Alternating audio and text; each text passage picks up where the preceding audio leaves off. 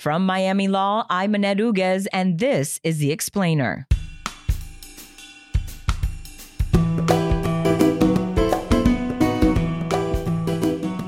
Grants Pass answer is leave town. Basically, you can go to national parks nearby, elsewhere in Josephine County, which is the county that they're in, but just get out of Grants Pass, basically. Welcome back to the Miami Law Explainer, the legal affairs podcast where Miami law experts lend context and historical relevance to today's headlines. On today's show, a force behind the landmark homelessness case, Pottinger versus City of Miami, Stephen Schnably opines on a case that may go before the U.S. Supreme Court. Morning, Steve. Good morning, Catherine. Welcome back to The Explainer. No, I'm glad to be here. Thanks. So the city of Grants Pass, Oregon, has petitioned the U.S. Supreme Court to hear a case that it lost in the lower court. Could you unpack for our listeners' view of the issues? Sure. Well, at first, maybe a few facts. Grants Pass is a small city in Oregon with a population of about 38,000 people. So we're not dealing with L.A., New York, some of the other big cities in the headlines. They do, however, have a severe shortage of affordable housing. They have a vacancy rate of about 1%. It takes maybe 3 months rent at any place to deposit just to get a lease. And so by the official counts, there are probably about 600 people who are homeless there, although another 1,000 who are very unstably housed, like they're doubling up with friends. They have no right to be there and so on. So Grants Pass has outlawed what they call camping, and that means sleeping in public with what they define as bedding, which could be anything from maybe, a mattress, but also just a blanket, even a big piece of cardboard that you put between yourself and the ground. And the fines can be up to $300 each time. And one of the plaintiffs in this case, for example, has been homeless for a while, has racked up about $5,000 in fines because, you can't really pay these fines if you're homeless, even if you're working. So where are people supposed to go if they're homeless, given that there's this ordinance against camping in public spaces and people, we're trying to live in the parks and so on. And essentially there's no homeless shelters really in Grants Pass, although recently they've made some steps that way. There is one, but it is a religious shelter. You have to be Christian. You have to go to Christian religious services regularly and so on. So it's not necessarily available to people. Grants Pass answer is leave town. Basically, you can go to national parks nearby, elsewhere in Josephine County, which is the county that they're in, but just get out of Grants Pass, basically. So the local legal aid office brought a lawsuit saying that punishing people, arresting or fining them for living in public spaces when they are homeless and have nowhere else to go is cruel and unusual punishment under the Eighth Amendment. And this was based on a fairly recent decision in 2019 by the Ninth Circuit that had that holding. And so it was actually not really that complex a legal matter to say, okay, given the precedent in the Ninth Circuit, which is the federal appeals circuit for all the Western states, to say there's a violation. And what's happened now is that Grants Pass has asked the Supreme Court to take up the case, and they're saying the Ninth Circuit got the law wrong. Okay. So get out of town. As with most petitions before, the Supreme Court has a choice whether to hear the appeal. How will the court decide whether to review the Ninth Circuit decision? And didn't they decline to hear a similar case out of Boise, Idaho in 2019? Yes, well, that's correct about that. That case was Martin v. City of Boise, and that's the case that was cited in the Grants Pass case. And it essentially held what I described, that it's a violation of the Eighth Amendment to basically punish people for being homeless. Now, in that time, the Supreme Court just decided not to hear it. We don't really know what the reasons are. They never explain their reasons. In the court's rules, they lay out some criteria that might guide them in deciding whether to grant cert. One is if there's a conflict among the lower courts, federal and or state courts, and Grants Pass is saying that there have been differing decisions on this issue. I don't think they have a very strong argument on that point. I don't think there's really that much conflict. Another one is that if the lower court is not following a Supreme Court decision, again, they take a stab at that without going into details. I don't think that's all that convincing. But yet another criterion is that there's an important federal question, statutory or constitutional, that the Supreme Court has never taken up and which it is said the court should consider. And I think if there's any ground in those rules, that's probably Grants Pass's strongest argument. But we don't really know what will happen. It only takes 4 votes by the justices. And again, they never explain one way or the other.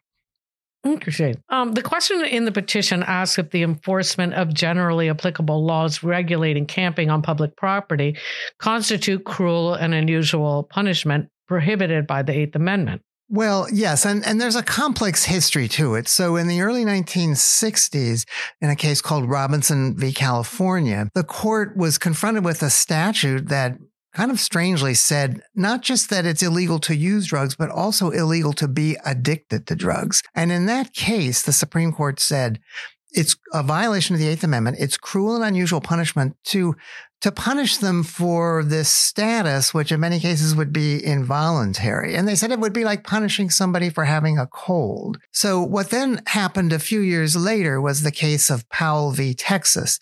That involved someone who was alcoholic, addicted to alcohol, who was convicted of public intoxication, being drunk in public, in other words. And the court was split there. 4 justices, led by Justice Marshall, said this is not a problem under Robinson because Robinson, they said, involved punishment for a status, whereas this was punishment for conduct, being drunk or intoxicated in public. So that was 4 justices, not a majority. 4 dissenting justices said, oh, no. Under Robinson, this conviction cannot stand because it was undisputed that he is addicted to alcohol, and that means you're going to drink. And so this public intoxication was a product of his addiction. It's virtually equivalent, they said, to Robinson. That's only 4 justices. Mm-hmm. Then there was Justice White, who didn't agree with either of the opinions, had his own solo opinion. And what he said was this: if Powell had been homeless and had nowhere else to be but to live in public, and he was alcoholic, everybody agreed with that, then it would really be a violation of the Eighth Amendment to convict him for public intoxication because it would be the product of his addiction. But since he wasn't homeless, mm-hmm. I think the conviction can be upheld. So, he remained convicted. But what lower courts, certainly the Ninth Circuit and some other courts have said is that the lesson from that is that if you have conduct that you can't help but commit because of your status, then it violates the Eighth Amendment to punish you for it. And if you're homeless, you have no place to live but in public. And so for basic, what we might call life-sustaining conduct, like eating or sleeping or resting, if you do that in public, even if it's violating an ordinance, say, against sleeping in public, you can't be punished for it because, what are you supposed to do? It's like punishing you for being homeless. Mm-hmm. That's the argument there. Now, what Grants Pass is saying, the city of Grants Pass is saying, well, Ninth Circuit and other courts that have agreed with that, you got it wrong. And they make many, many arguments, but just to boil it down to 2, one is that you got the Eighth Amendment wrong. The Eighth Amendment, they say, only covers either the method of punishment, like torture, the rack, and so on, or also maybe wild disproportion. You steal a small, stick of chewing gum or pack of chewing gum, and suddenly you've got life imprisonment. It doesn't put substantive limits, they say, on what can be criminalized. Now, if that's accepted by the Supreme Court, if that argument is accepted by the Supreme Court, I think they would have to overrule or hugely modify Robinson. Mm-hmm. But that's one argument. The other argument they make is that, well, this is creating a crisis, they say, in the West Coast, because the Ninth Circuit, again, covers California, Washington State, Seattle, and so on, because you're taking away discretion by local policymakers about how to respond to homelessness. And that's a violation of federalism, they say. So there's some other more technical arguments. I think of course, the response I would expect it to be made, and certainly was made in lower courts, is number one, that, well, it is established, as in Robinson, that it does put that the Eighth Amendment puts some limits on the substance of criminal law. This gets a little bit into the method of constitutional interpretation because, of course, Grants Pass is saying that, well, the original intent of the framers was not to cover this third category of substantive limits and so on. So, I mean, all very interesting and significant. But I think, the Robinson and Powell cases provide a pretty strong basis for it. So I think the court to overrule or to reverse the Ninth Circuit would have to really rethink those cases. In terms of the federalism issue and taking away policy discretion, I think the point to me is that the lower courts, the Ninth Circuit certainly said this, that we leave lots of policy discretion. The fundamental problem is lack of affordable housing. And there's many ways to deal with that. We're just saying you can't do it in a way that violates the Eighth Amendment. So, but, we'll see. I mean, as I say, I haven't even yet seen the response to the petition. That there's still some time for the plaintiffs to file that and oppose the petition on cert. Right. So the petition for cert notes that Pottinger v. City of Miami was the first case to hold that the Eighth Amendment protects people who are involuntarily homeless from being punished for sleeping or engaging in other life-sustaining activities in public. You were co-counsel in that case. Where does Pottinger stand now? Well, yes, and I will say the Grants Pass petition does point out that Pottinger was the first case to reach the holding that the Ninth Circuit has reached. Of course, the Ninth Circuit with much greater practical impact because Pottinger was a case brought against the city of Miami, decided in federal district court and affected only Miami. What happened in that case was a ruling similar to what the Ninth Circuit had by Judge C. Clyde Atkins. And it was brought in 1988 in response to the city of Miami's routine massive arrests of people experiencing homelessness and destruction of their property. And so he said that violates the Eighth Amendment as well as some other parts of the Constitution. After about 2 years of negotiation and some two trips to the appeals court, the 11th Circuit, the plaintiffs and the city, we negotiated what's called a consent decree. That was an agreement by the parties with the blessing of the federal district court and had the effect of a federal district court order. It bound the city of Miami all the way from 1998 when it was approved. The consent decree was approved to 2019. What that agreement provided was, among other things, that people who were homeless could not be arrested for these life-sustaining conduct misdemeanors, like being in the parks after hours, resting, obstructing the sidewalks, sleeping on the sidewalk, and so on, unless they were offered actually available shelter and turned it down. And of course, even to this day, the city of Miami has more people experiencing homelessness than there are shelters, although I think the gap is smaller in the city of Miami than it is in, for example, LA. I mean, all the numbers in LA are bigger than Miami's, but the gap, even proportionally, is much smaller. And that's in part because I think the Pottinger ruling spurred the city and the county, Miami-Dade County, to work to create much more of a shelter system. So during that period, it was about a 20-year period, that 21-year period, I guess, that the consent decree was in effect. I mean, there were some violations by the city. But what happened starting around 2013, they really wanted to get out from under it. So first, they went to court to seek what they called modifications. I think those changes would have gutted the consent decree, but we came to some agreement for some relatively minor changes. And then in 2018, we went to court as plaintiffs saying you're systematically violating it with the cleanups they were engaging in, particularly involved massive destruction of homeless people's belongings. And the city asked the court to terminate it. And after a hearing, Judge Moreno, Federal District Court Judge Moreno, did decide to terminate the consent decree. His finding was that they had put in enough changes that they should no longer be under federal court supervision. So I didn't agree with that, but that was the decision. Now, what's happened since, of course, is the city has undertaken a series of cleanups now regularly. And they don't necessarily arrest people, but there's pretty systematic destruction of property. And, that sounds so just clinical, destruction of property. But it's really, people have like their medicines, just the photos, the only photo they may have a loved one. There was in one of the plaintiffs in the case that I'm currently co-counsel in, a woman went off to get some training for a job that she'd found. She comes back and she finds everything trashed, including the urn with her mother's ashes. In another case, someone had a tent. It was picked up with those kind of giant claws that can pick up large amounts of so-called trash and just dump it in a trash can.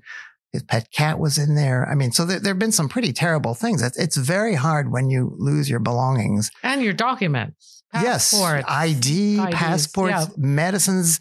There have been cases where their medicines were taken and then it wasn't so easy to get it filled. In the meantime, they had a major health problem and ended up in the hospital. So there's still some things going on. I think that the city of Miami still has the substance of the arrest restrictions in its own police departmental orders. Mm-hmm. And that helps, but there's still a lot of problems in Miami, I think. So if the court decides to hear the appeal, how big an impact will its ruling have on homelessness in the U.S.?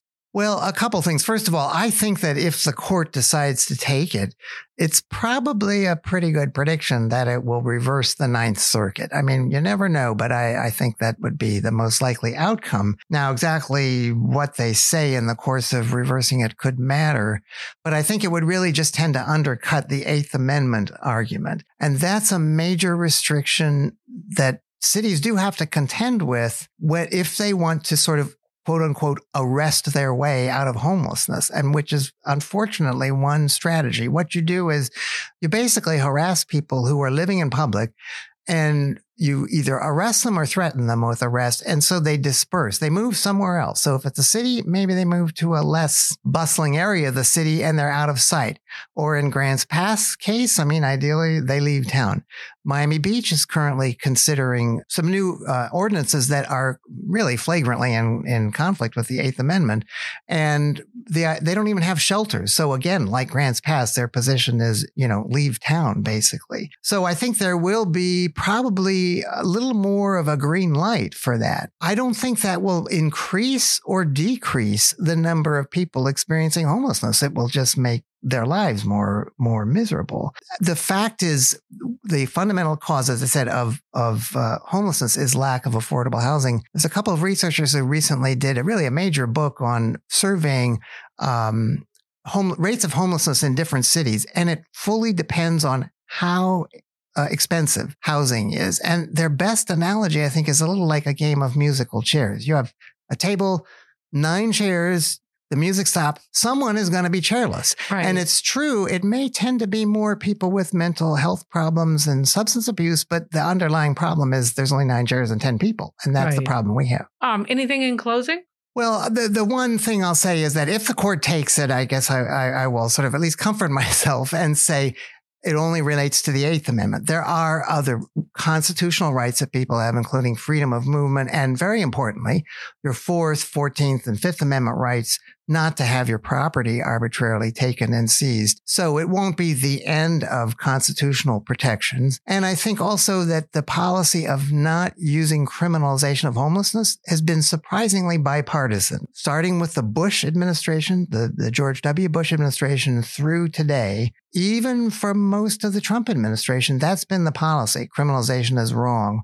So I would hope there would still be some real pushback against the tendency of local politicians to say, let's just start cracking down, as if somehow that will do something about the problem. Send him to Nantucket. Well, thank you so much for joining us. I really appreciate it. Oh, well, glad to be here. All right. See you around. Yep. Thanks for joining us for The Explainer and a whole new season of Explaining. If you enjoy our show, leave us a 5-star review with your podcast provider and ask your friends to subscribe. You can always drop us a comment at theexplainer@miami.edu. Our show is engineered and edited by Christopher Azadi with theme music composed by Rady Kim from the Frost School of Music. I'm your host, Annette Uguez. Today's show is brought to you by Miami Law's new Doctor of Juridical Science program, an advanced research degree. The SJD program is designed for aspiring legal academics, members of the judiciary, and public policymakers. For more information, visit www.miami.law.edu.